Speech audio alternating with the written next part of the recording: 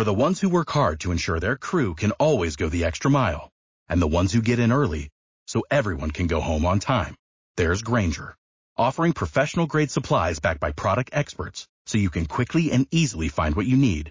Plus, you can count on access to a committed team ready to go the extra mile for you. Call, click Grainger.com, or just stop by. Grainger, for the ones who get it done. Hot Rod Lincoln.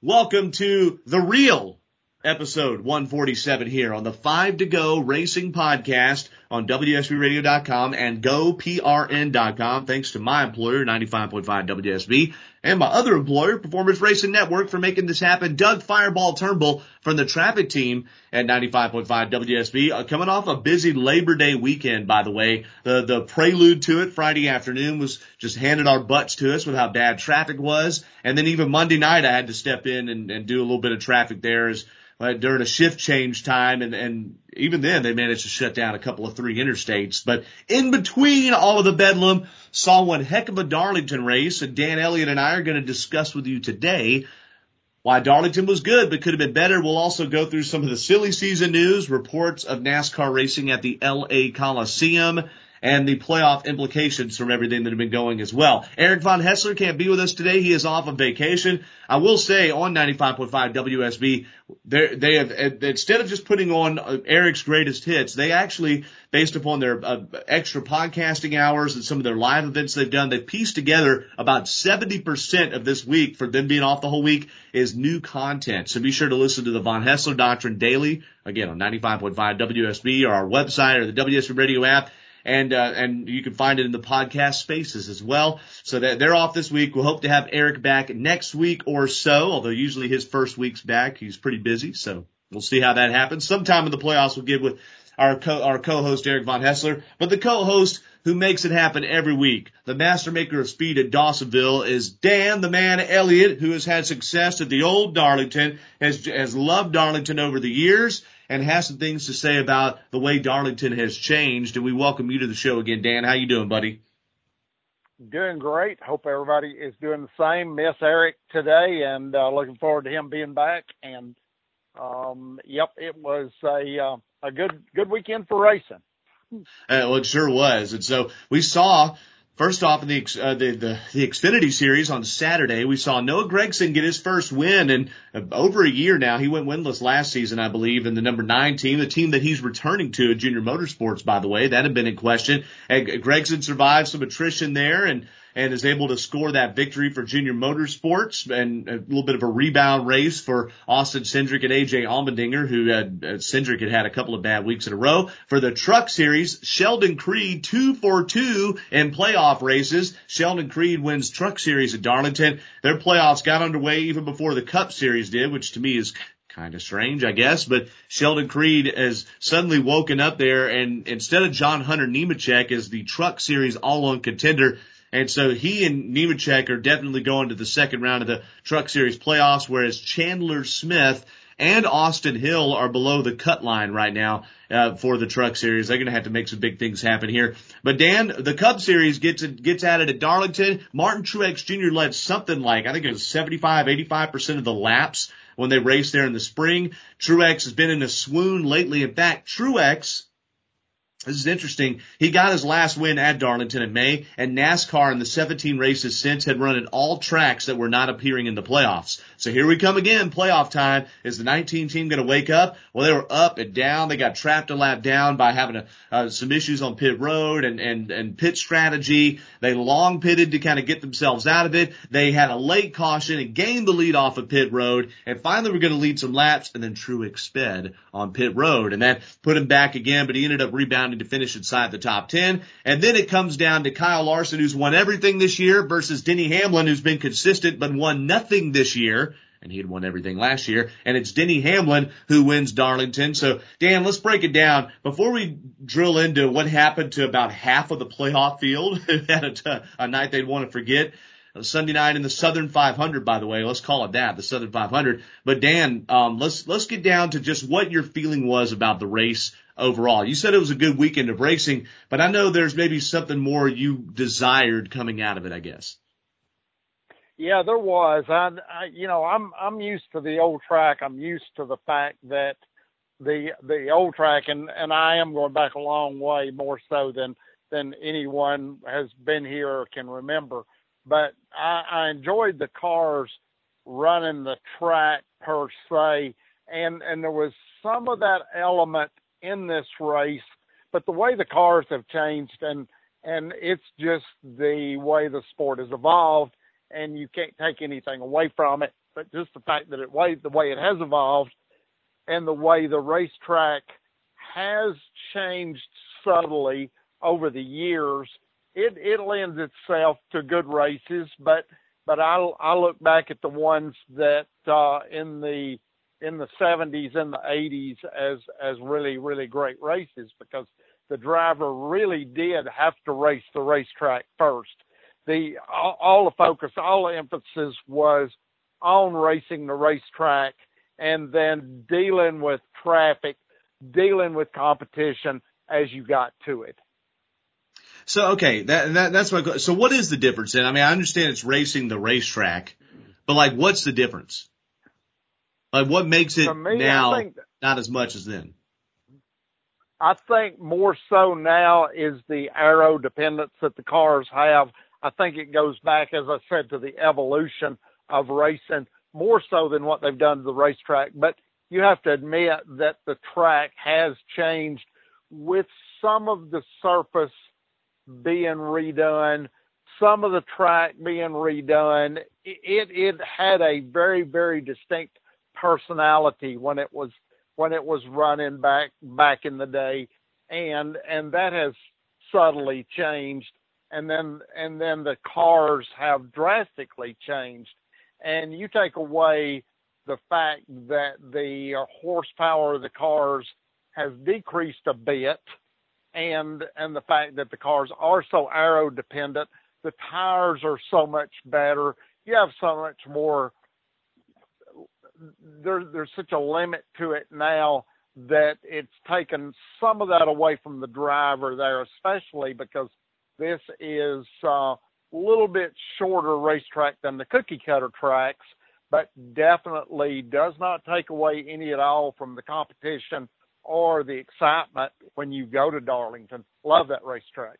Well, for sure. And I still feel like, Dan, and, you know, again, I don't want to speak out of turn too badly here, but I still feel like they are racing the track, although they can. I mean, number one, there isn't as much consequence for getting out of line. It used to be, am I right about this? When you're racing the track, it's almost like you're driving a tightrope there, right?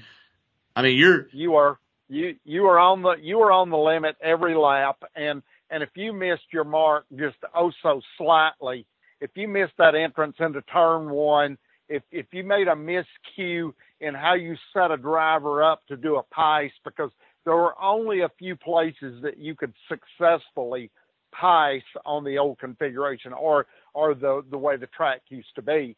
And now you have a little bit more margin. And we're seeing, since this race is now in the playoffs, Doug, I think that you have a lot more drivers that were a lot more aggressive we saw over the weekend than you normally see. And I think that lent itself to some of the action that we saw that we might not have seen otherwise.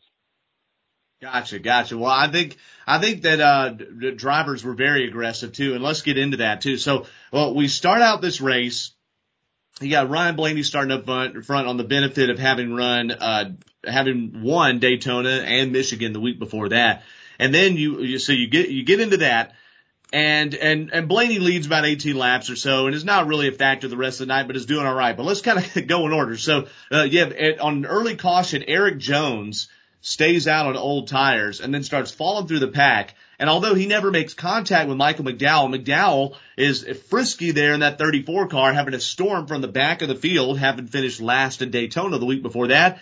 And he gets crossed up passing Eric Jones. And although people could pass with less of a penalty, Dan, than in the old Darlington, McDowell got crossed up there trying to go under Jones and just took himself out. Outside wall, swapped ends, inside wall, done for the night. Back-to-back last place finishes there for McDowell. And then you're thinking, okay, this is a guy that had barely a whiff of a chance to even advance out of the first round and go to the round of 12 anyway. Oh, well, he's done, right? I mean, he's done. Well, then Alex Bowman scrapes the wall, then cuts a tire, and as he's hitting the wall, his teammate William Byron hits him. Suddenly they both have damage, and Bowman had extensive damage and never could rebound or even get back on the lead lap for that. In fact, Alex Bowman and the 48 machine finished 26. William Byron struggled with the damage the rest of the night, even drove up near the top 10, but then he cuts a tire, a left front tire, and wrecks, spectacularly hard into one of the turns. He's done for the night. Right before William Byron does that, Kyle Busch, who had struggled, and again, I thought, Dan, he would be a contender. Kyle Busch, it looks like he gets spun by Austin Dillon, but really they never actually make hard contact. Busch even goes out of his way not to call Dillon out when he gets asked about that. Instead drops a couple of S-bombs on TV. And Kyle Busch crashes. His night's over with. And then as you go through the evening, you have Kevin Harvick had to make an unscheduled pit stop. I mentioned the travails of Martin Truex Jr., having some different issues through the race. He should have been a guy that I thought would have dominated the evening and never really got up to the front till the very end. Then he spent on pit road. Christopher Bell got damaged. Chase Elliott got damaged by the 53 car's tire and battled through that, then drove himself into contention and then missed pit road, putting him back in the pack, which put him in the position to get race 3 wide, and he got knocked into the wall. And then Ryan Blaney had issues with the brakes and spun out and ended up finishing 22nd. So when it all boiled down to it, Truex and Harvick rebounded from their problems, and Christopher Bell ended up finishing 20th. Eric Almirola and Tyler Reddick, they were running inside the top 10. They faded as the night got cooler, I guess, and they faded toward the back of the top 20. And what you ended up having is, out of the top 10, there were 7 playoff drivers.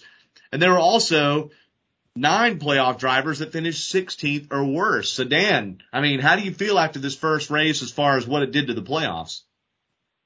I'm not looking at that just yet. We're too early into it. And I know that is the whole key to this is, to me, it is so important to be able to win races. In this playoff deal, it is so important to win races. And I look at this as to, I know that you had talked about your contenders for the playoffs and how that's going to sift out, and we'll talk about that. But I look at that race as being, I told you before this race that to me this was going to be a Hendrick weekend in the Cup Series, and it didn't miss it by far. And I'll tell you my thoughts as to the only reason why it ended up being Hamlin. Did you watch any of the Xfinity race? Oh, man. Oh, my gosh. Yeah, he did work. Yeah, Hamlin had that situation well in hand in the Xfinity race. And then, you remember they had a tire sitting on pit road before the tire. Car ever got, and it was a left side tire, which makes no sense at all why it was even sitting on pit road. Guy was holding it there at the wall.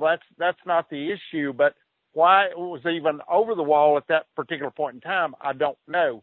But fact of the matter being is that if Hamlin hadn't run that race, to me, I feel like that his chances of winning the Cup race would definitely may have been altered somewhat. He still may have won, even if he didn't compete in the Xfinity race. But I feel like the advantage was that he had that time to be able to prepare for Sunday, and he knew what he had to do.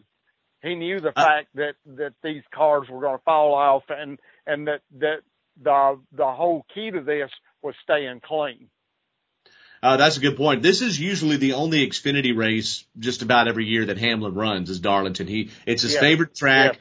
Yeah. And you got to wonder when you're Gibbs. So you're running out of opportunities to start letting Cup drivers run Xfinity races because once their playoff starts, Cup drivers aren't allowed to run.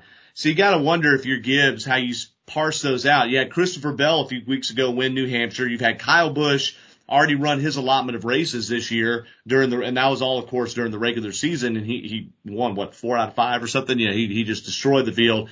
You got to wonder how Joe Gibbs spaces those out to allow his Cup drivers that are in the playoffs, which, by the way, is all of them, to be able to run, and by the way, don't forget Truex. So that's a good point. Yep. Yeah, but Hamlin. I feel like that was a big advantage for him to run that Xfinity race, and he ran extremely well, and I feel like that he would have won both races had that mishap not occurred on pit road. He was fun to watch on Saturday's race for sure. By the way, the reason we had a doubleheader Sunday, I enjoyed that, by the way. The trucks that ran early in the afternoon and the Cup cars with a 6:18 green flag, which, by the way, if it's a night race, I'm digging a 6 p.m. instead of an 8 p.m. green flag. Just saying. But the reason we had that is because the Mosport, Canadian Tire Motorsports Park race for the Truck Series, they were not able to run because of COVID. So that was moved to Darlington, and just the way it stacked up, they needed to, they didn't make the schedule out initially with there being a doubleheader in the same track that day. The trucks were supposed to run earlier in the day at the different track, as they've done for years, running Labor Day weekend at Canadian Tire Motorsports Park. Second year in a row, they do not make it to that track though. So that's why that happened.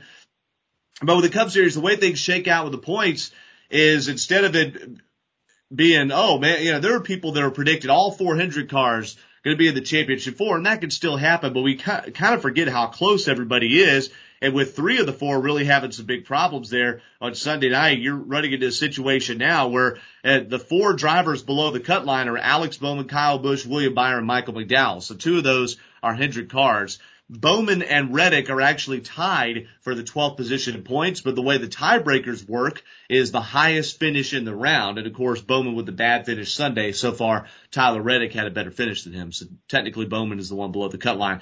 To me though, Dan, it'd be easy to chase and say, oh my God, Chase Elliott's in trouble, or oh my gosh, Kyle Busch is in trouble. But Dan, don't you think that since so many people had issues, we're really almost back where we started, which is Kyle Larson has a big points lead and everybody else is pretty close? Yeah, and I'm like Shakespeare, much ado about nothing. You're getting into this to where that there is too much emphasis right now, and I don't know if a lot of the pressure from the weekend wasn't self-inflicted by some of the drivers, but I still feel like we're getting into the deal to where that you basically, it is Hendrick versus Gibbs with 2 wild cards, if you may, and the wild cards being either Penske or Stewart-Haas, one or the other, and that to me, in a nutshell, is where I'm leaning to, with still the fact that Hendrick's dominance before the midpoint on, and I know I've beat that dead horse, but you still can't deny that even with the fact that Hendrick's drivers had trouble this past weekend, you knew they were there, or you were getting ready to know they were there, and definitely don't want to give up anything on Gibbs, because his organization is the only one right now to me that has shown the strength to be able to head to head with Hendrick in these playoff races. So far we've only had one. Too early in the deal. That's a great point. Yeah, it really does seem to be. The title has to go, as we said when we tried to record last week, and then it didn't save there, Dan. By the way, sorry we didn't have episode 147 a week ago, y'all, but had some issues there. But as we said then, the title feels like 100% it's going to have to go through Hendrick or Gibbs. There's just no way that they're going to have a total of 8 race teams laid down. But we're not saying that's the way it's going to happen. You've got wild cards that come into play that definitely are going to upset the apple cart if they can have their way in any shape or form of doing this. For sure. Great point there. Hey, one last thing about this race before we go next week to Richmond. And Richmond has not been the barn burner it used to be. The cars, I guess, so stuck to the track or having different packages there. It's lent itself to long green flag runs, something we didn't see a lot of at Darlington. But one last piece about Darlington, Dan. That move at the end, Kyle Larson versus Denny Hamlin. You and I had an interesting discussion about that before we got going recording today. What did you think about how the race played at the very finish there? What were you surprised to see?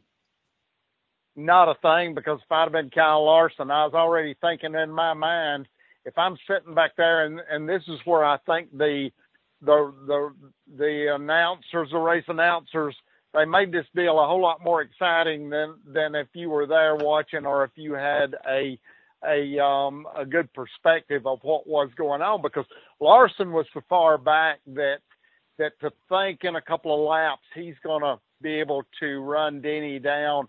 And once he does run him down, get by him, I think what he did was the only thing in my mind that he could have done to even get close.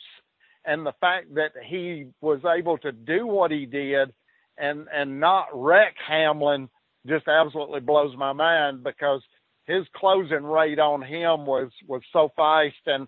And just like somebody asked me, why is Larson's car smoking on the right side? I said, because he's burned it up against the wall before he got to Hamlin. And he was actually rim riding against the wall and using that to be able to turn the car, because basically he didn't back off at the end of the straightaway. He just freight trained on, and like Hamlin said when the race was over, Hamlin knew what was getting ready to happen, and whether he was told this by the spotters or whether he knew that something like that would be something that you'd have to deal with. Hamlin said that the only way he was going to get by me was to go through me. Yeah. No, I mean, that was two guys at the top of their game, laying it all on the line right there, trying to kind of outthink each other in a way. You know, I guess Larson knew he wasn't going to catch him on raw speed. I've got to zig when he zags, and I'm going to be more aggressive than he expects me to be and go up top. And Hamlin, who was making a conservative last lap, he said, realized that was coming and just stayed up in that high line there. Didn't ever give it to Larson, despite what the consequences could have been. That finish reminded us, Dan, of a couple of things. It reminded us of Carl Edwards, Jimmy Johnson in 2008, where Edwards making a last-ditch run there and turn number 3 and 4 to just dive as low as he could in the turn, as deep as he could, not back off, and try to use the side of Johnson to make him turn.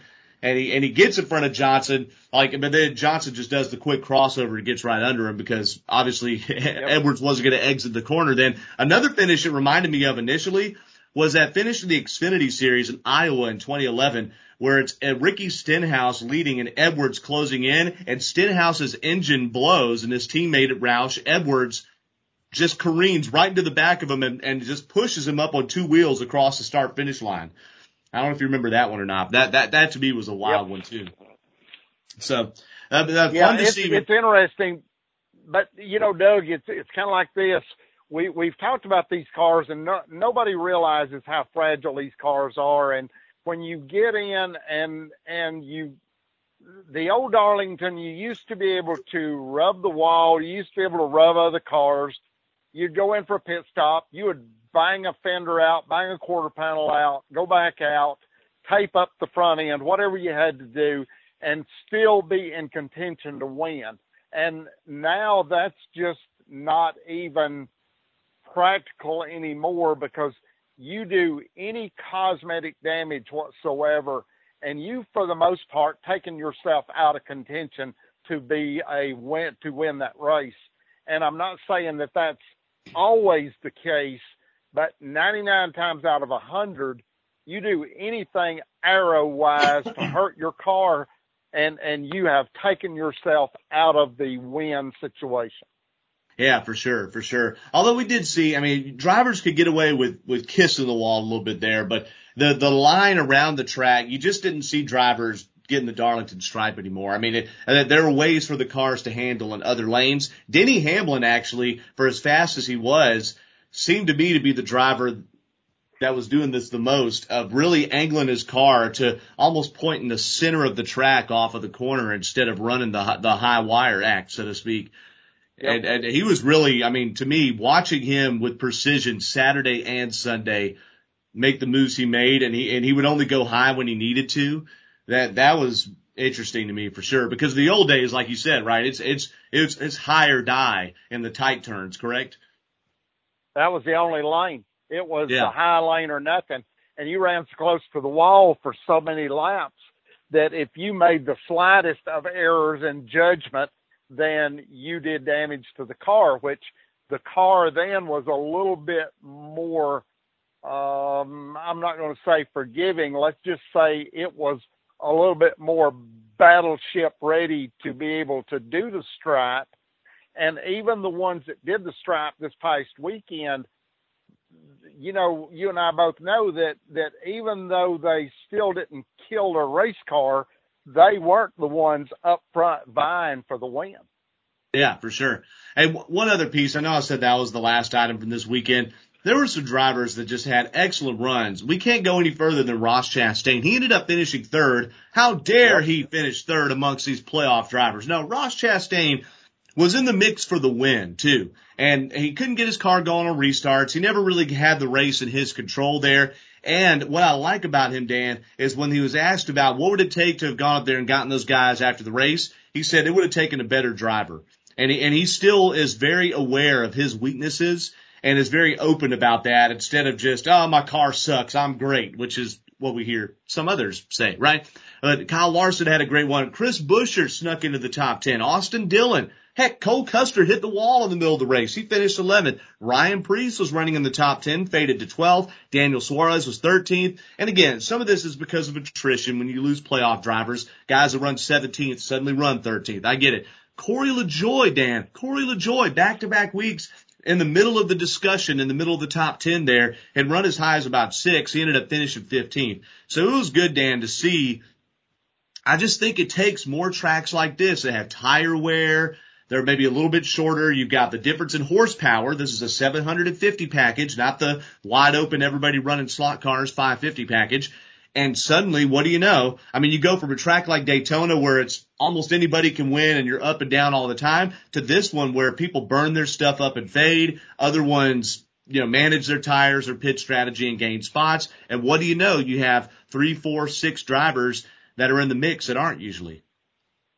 Yeah, you've got several factors going on that made for a good night of racing. And number one was you had to be aware of tire management. You had to be aware of car management. You also had to be aware of the close rate between cars that had been in and gotten 4 new tires versus cars on old tires. The close rate on these cars, how quickly you catch the car in front of you, how quickly you run up on somebody, makes a huge difference in judgment of whether you do a clean pace or whether you get slight damage or, as in Kyle Busch's case, a lot of damage. Oh gosh, yeah, and just wiped out in his case there. A driver that struggled all night ended up in the top 10, Brad Keselowski. I was sitting there thinking, man, he really is looking like a lame duck driver at Penske running 16th all night, but he manages to finish 7th after everything. Joey Logano actually faded to 8th at the end. He was in the top 5 in the last stage at one point. And it's really hard for me to say, you know, who's really going to rise to the occasion here, but just seeing what we saw at Darlington, it seems like it's almost anybody's playoffs. I don't want to say championship, but almost anybody's playoffs. I want another couple items to button up from Sunday as we keep talking to get the juices flowing here. Number one, Cody Ware. So the Rick Ware cars had 2 or 3 of their entries wreck again back-to-back weeks. That's not good for a team that's managing costs, a team that's managing, just going out and they're running a budget race. And so they had James Davison wreck, and Cody Ware spins because of that. That managed to have Cody Ware cut a tire. And when that happens, you know, Dan, the integrity of some of the things in the cars can be as such when you have that tire whipping around in there that it can allow fumes to get inside the car. And Cody Ware actually went to the infield care center for an extended time with what was believed to be carbon monoxide poisoning. He actually drove to the garage himself and said, dude, I'm cross-eyed in here. I'm about to pass out. So that's concerning. And the new car, by the way, the next gen car, which Austin Cindric drove as a pace lap in front of the field on Sunday night, the new car is even more sealed off than the old one. So that's concerning to me. The second item too is that Kyle Busch, after cashing in his race car, stormed into the garage really fast, drove right into the garage entrance. People were ducking out of the way. He ran over some cones, actually picked up a cone on his splitter and drove it all the way to his garage stall there. And I'm just wondering, Dan, I mean, you've seen driver conduct put people in danger. I mean, flesh versus metal, there is no battle there. Did you deal with anything as a Gresham Motorsports Park general manager that was akin to that? And also, do you think Kyle Busch should face any more recourse for doing what he did? I think that, yeah, we saw it at Gresham. We definitely did. And you addressed that. Actually, I let the trooper always address that. After those incidences, yeah, I let the trooper address that, because that's something that you just, as somebody working in it, you just don't expect any of this. And you know, from being in this environment, there is no reason for this. You just, and if this is the way that you choose to act, then you need to go somewhere else, because it endangers too many people's lives, too much at risk. And I surely, you know, you put yourself in some situations sometimes, and you do that yourself. But when you're in an environment and it's out of your control and other people put you in that situation, no, but let the trooper take care of it. And we went on. But yeah, I expect something to come out of this, and I'm going to be disappointed if it doesn't, because you're putting a lot of people in danger that don't ask for this. Oh, for sure. And I mean, I think that Scott Miller. So I almost said Robin Miller. Rest in peace, Robin Miller, by the way. But Scott Miller, one of the executives there at NASCAR, he pretty much said that they're still discussing how they're going to address it with Kyle Busch, but they don't expect there to be a points penalty or anything like that. And that's despite also dropping a couple of S-bombs on TV, but he did it on cable. That's a little more permissive environment than when Dale Jr. famously dropped the Talladega Victory Lane S-bomb on NBC and lost 25 points there. So, Kyle, not a good night there. And you've seen him and his brother Kurt in the past, by the way, have those psychological kind of meltdowns, or what, as it looks to us. And I could think of a couple of times in the playoffs where Kyle just fell off the wheels, but when performance didn't go right, and it affected the rest of his playoff run. So I think that's well, you and I both know, Doug, we all have those days. We all have those days. And and the thing about it is we try to do it to where that if we do have those days, it's us that is accountable for us, and that we try not to involve other people in our road rage days. So we try to let this stuff pass, and that's kind of the way I look at it. A little bit of road rage there, and you're in the car and everybody else is on foot, and that doesn't lend itself to be a good outcome. I absolutely agree. So, okay. We've digested Darlington. 3, to me, very quality races there. And there's always more we could discuss. NASCAR has gone through a period, 3 straight races in the Cup Series. Michigan, Daytona, all the drama of the regular season, and is somebody outside the points going to win, or somebody, the Daytona left my excitement meter pegged. Darlington, that race is more of a grind. It's 500 miles at a slower track than Daytona, but there was so much up and down. I felt saturated the whole night. You can ask my wife Momo. I'm sitting there, I'm holding the side of my head watching this race, and, just like on the edge of my seat, going, oh my God, I have no idea what's going to happen. I kept explaining to Momo all the things the different teams are going through, and she just got this gloss-eyed look, trying to be engaged. She's like, Doug, I really, that's your thing. and then we go forward to Richmond and Bristol, and it profiles, maybe not Richmond as much lately, but certainly Bristol to really come down to a lot. Having Bristol as a round ending race, and a night race in September instead of August. That's going to be cool. But Dan, let's go look forward to a story that, although hasn't been confirmed by NASCAR, is something that's making its circulation, and that's that for next season we are on the advent of having the next gen car. Although the schedule is not out yet, and there's been no real updates on the next gen car. They are going to test it this week at Daytona. In fact, I think today or tomorrow as we record. Something interesting about the Clash has come out. Jordan Bianchi, who broke the story on Kurt Busch going to 23XI Racing months ago, and that finally got confirmed within the last week. Jordan Bianchi has heard from sources that NASCAR is going to run the Clash, potentially starting 2022, inside a makeshift track inside the LA Coliseum. A Coliseum that currently hosts USC football games and has done other big sporting events in the past, and 2 or 3 different Olympics, or at least 2 Olympics. Boy, Dan, that seems to me out of nowhere, even though we've heard rumors about the Coliseum being used a little bit this season. How does that sit with you? What is your first thought of an exhibition race 2 weeks before the Daytona 500, all the way on the West Coast in the middle of an off season, essentially, or the end of an off season? How does that kind of sit with you? What are your initial reactions? Doesn't surprise me any at all, because what do you think of when you think of a Coliseum? I think about the gladiators and fighting to the death and the whole thing. So, I'm thinking, this is the NASCAR minds at work, and they have never ceased to amaze me year after year on the things that they can put together.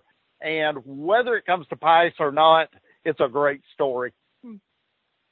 Well, it is going to be quite the story too. I just wonder though, I mean, if you've got Auto Club Speedway supposedly being turned into a short track by by 2023, I should say. And I mean, what are we doing this short track thing, a makeshift short track in the LA Coliseum that's probably going to be a quarter mile like Bowman Gray Stadium? I mean, here's my question. I know NASCAR is all about getting in different markets and all that, but don't you think that if NASCAR were just to drive up the road to Winston-Salem and race at Bowman Gray Stadium, they would get as much, if not more, excitement from the fan base and as much, if not more, ratings than having people truck across the country to junk cars in an exhibition race? Well, maybe they want this close to Hollywood to where that it can rally the same kind of exposure and excitement and entertainment value as Hollywood's been able to produce. Maybe it's about the entertainment value, not necessarily about the racing value, because am I going to book a trip to LA to see this? Probably not, but doesn't mean that millions of other people might. Well, that's true. Or hope if they're able to get millions in that Coliseum, that'd be interesting. But yeah, or maybe they're just trying to attract. But what does this say about the future Auto Club Speedway, which has been rumored to have a questionable future, right? I mean, if you're making a short track race out there in a place where you're already. Doug, I look at this as with the Gen 7 car. I look at a lot of tracks that's going to follow suit on doing probably what Atlanta has done and what other tracks, with Indy doing a little bit more road course with Circuit of Americas. I just look at the future of this, and you were talking about the Gen 7 car being sealed up more.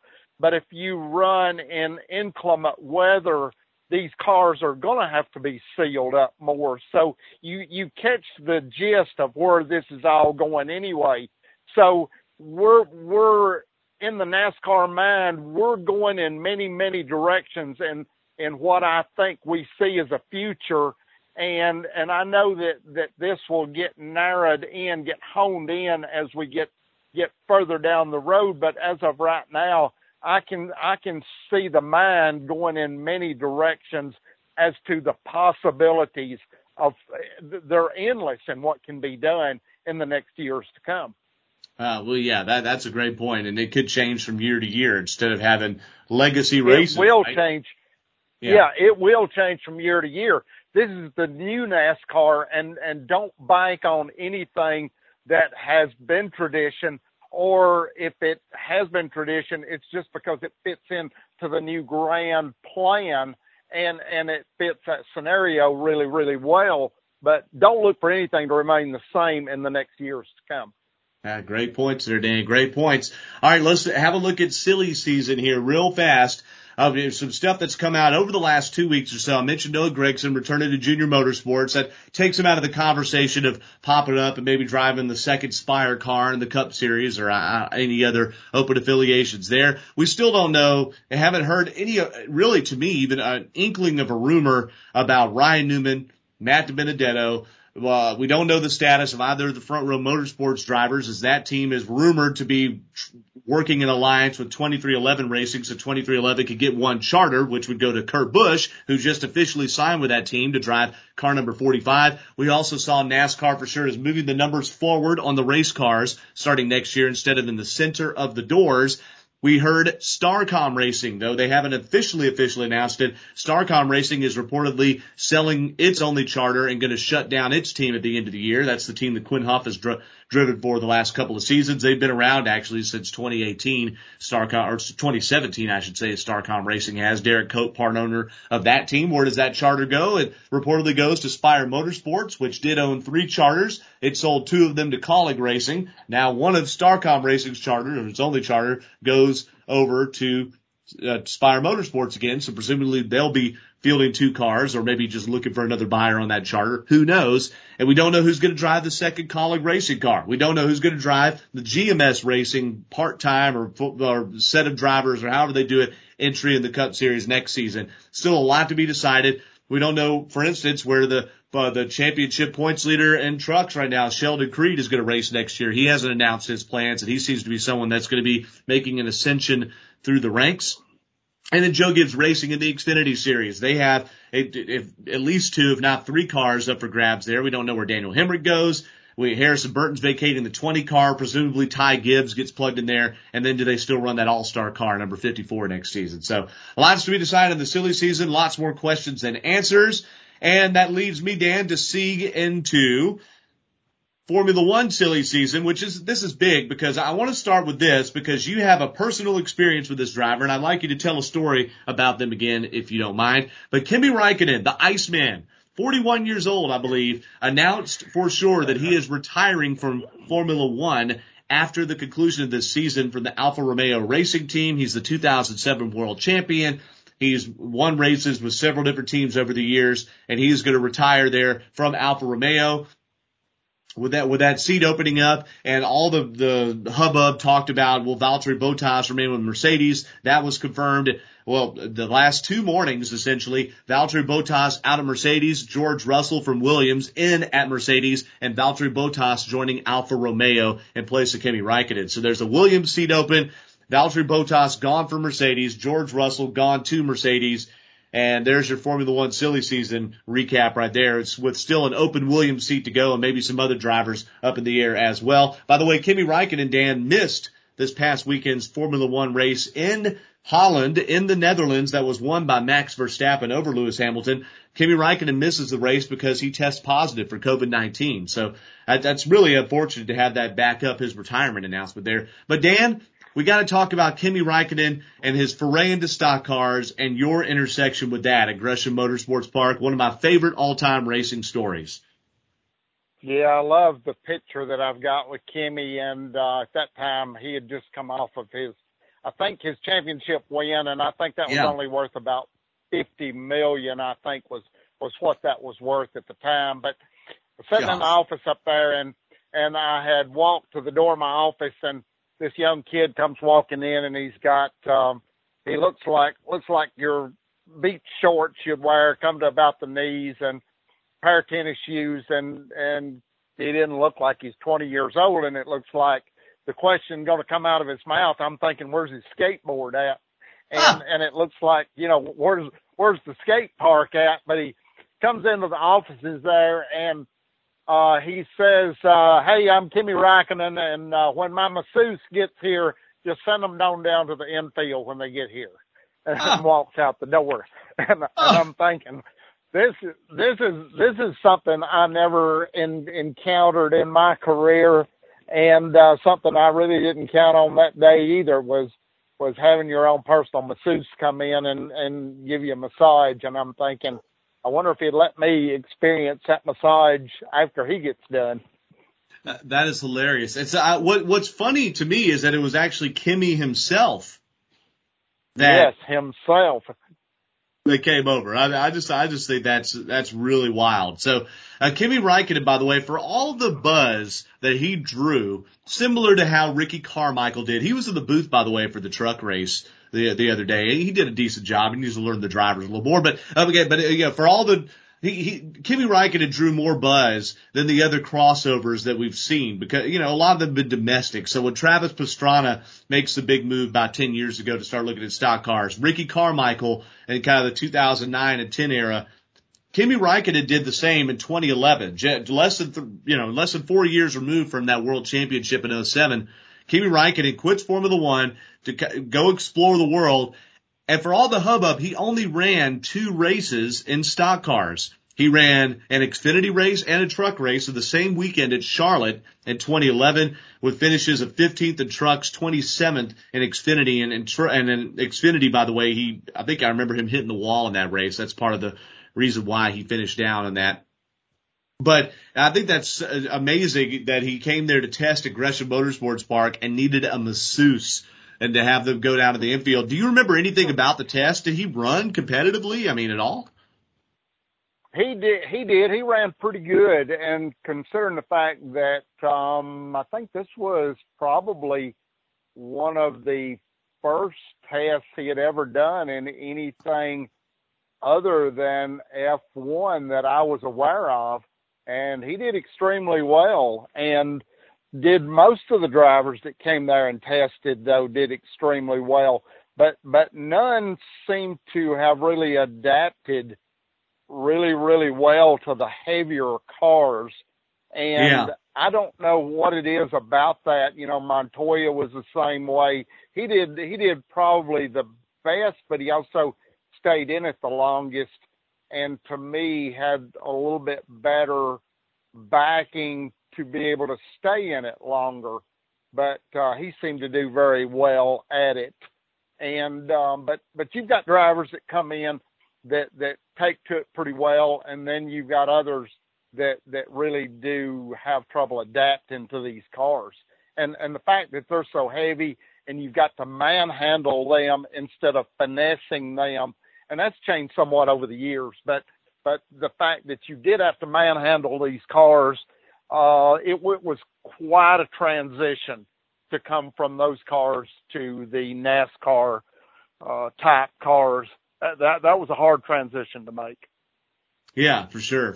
Well, I'm really surprised that he didn't try to stick with it more after those 2 races. I don't really know the story of how that fell apart, but he took 2 years off from Formula One, did Kimi Räikkönen, in 2010 and 11.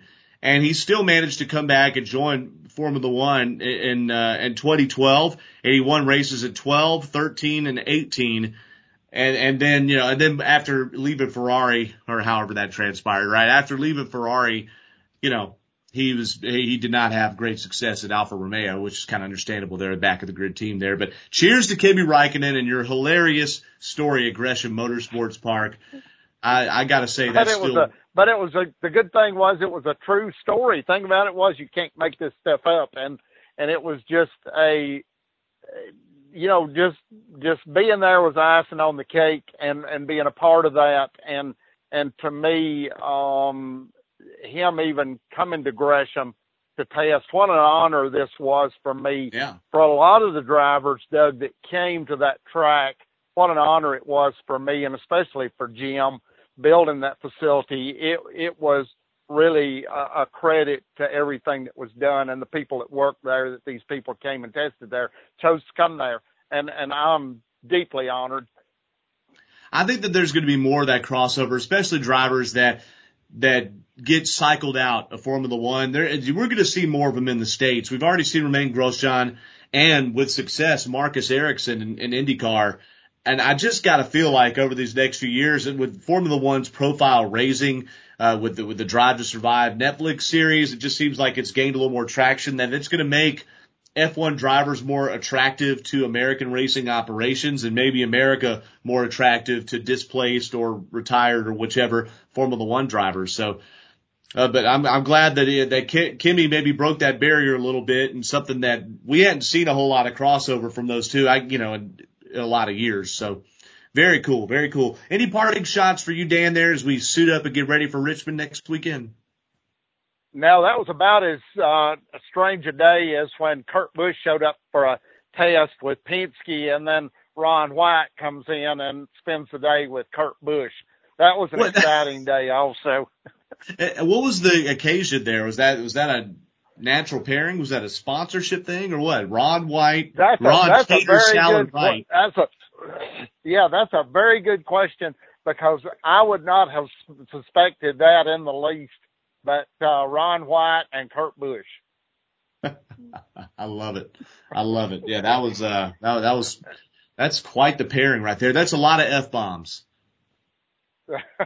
I don't know, not going there. So everybody just have a great week. I hope you had a good holiday. Hey, for sure. Well, folks, thank y'all for listening to 5 to Go. Parting shot for me, I just got to say, I felt great about the trajectory or the momentum of just the last recent races in the Cup Series after what was really a disastrous result on the Indy road course. To see Michigan play out the exciting way it did, and some of that contrived excitement with the 550 package, to see Daytona play out as it did, just about as dramatically as could be expected there, and then to have the Darlington be just an old-fashioned rock and sock'em race there right up to the very end. I'm happy for the trajectory of the sport, and I just hope the decision-making falls in line with the good results we've seen and rewards the kind of racing that deserves to be, because tracks like Darlington rewarded us, the race fan, with quite the experience. So thank you, everybody, for joining in, and we'll wish cheers to Eric Von Hessler and his vacation. Dan, thank you for being so gracious with your time, and we'll be back very soon with 5 to Go, Dan. Appreciate you, bud. So, folks, that's it. 5 to Go Racing Podcast right here, WSRadio.com, GoPRN.com. Go to the 5 to Go Racing Facebook page there, and you can see all of our latest episodes. And I don't know, maybe I could conjure up Dan to find that Kimi Räikkönen picture. We'll post it there or something if he wants that enshrined forever in cyberspace. All right. So there you go, folks. Thank y'all so much for tuning in and listening to 5 to Go. Without the ones like you, who work tirelessly to keep things running, everything would suddenly stop. Hospitals, factories, schools, and power plants, they all depend on you. No matter the weather, emergency, or time of day, you're the ones who get it done. At Grainger, we're here for you with professional-grade industrial supplies. Count on real-time product availability and fast delivery. Call, click Grainger.com, or just stop by. Grainger, for the ones who get it done.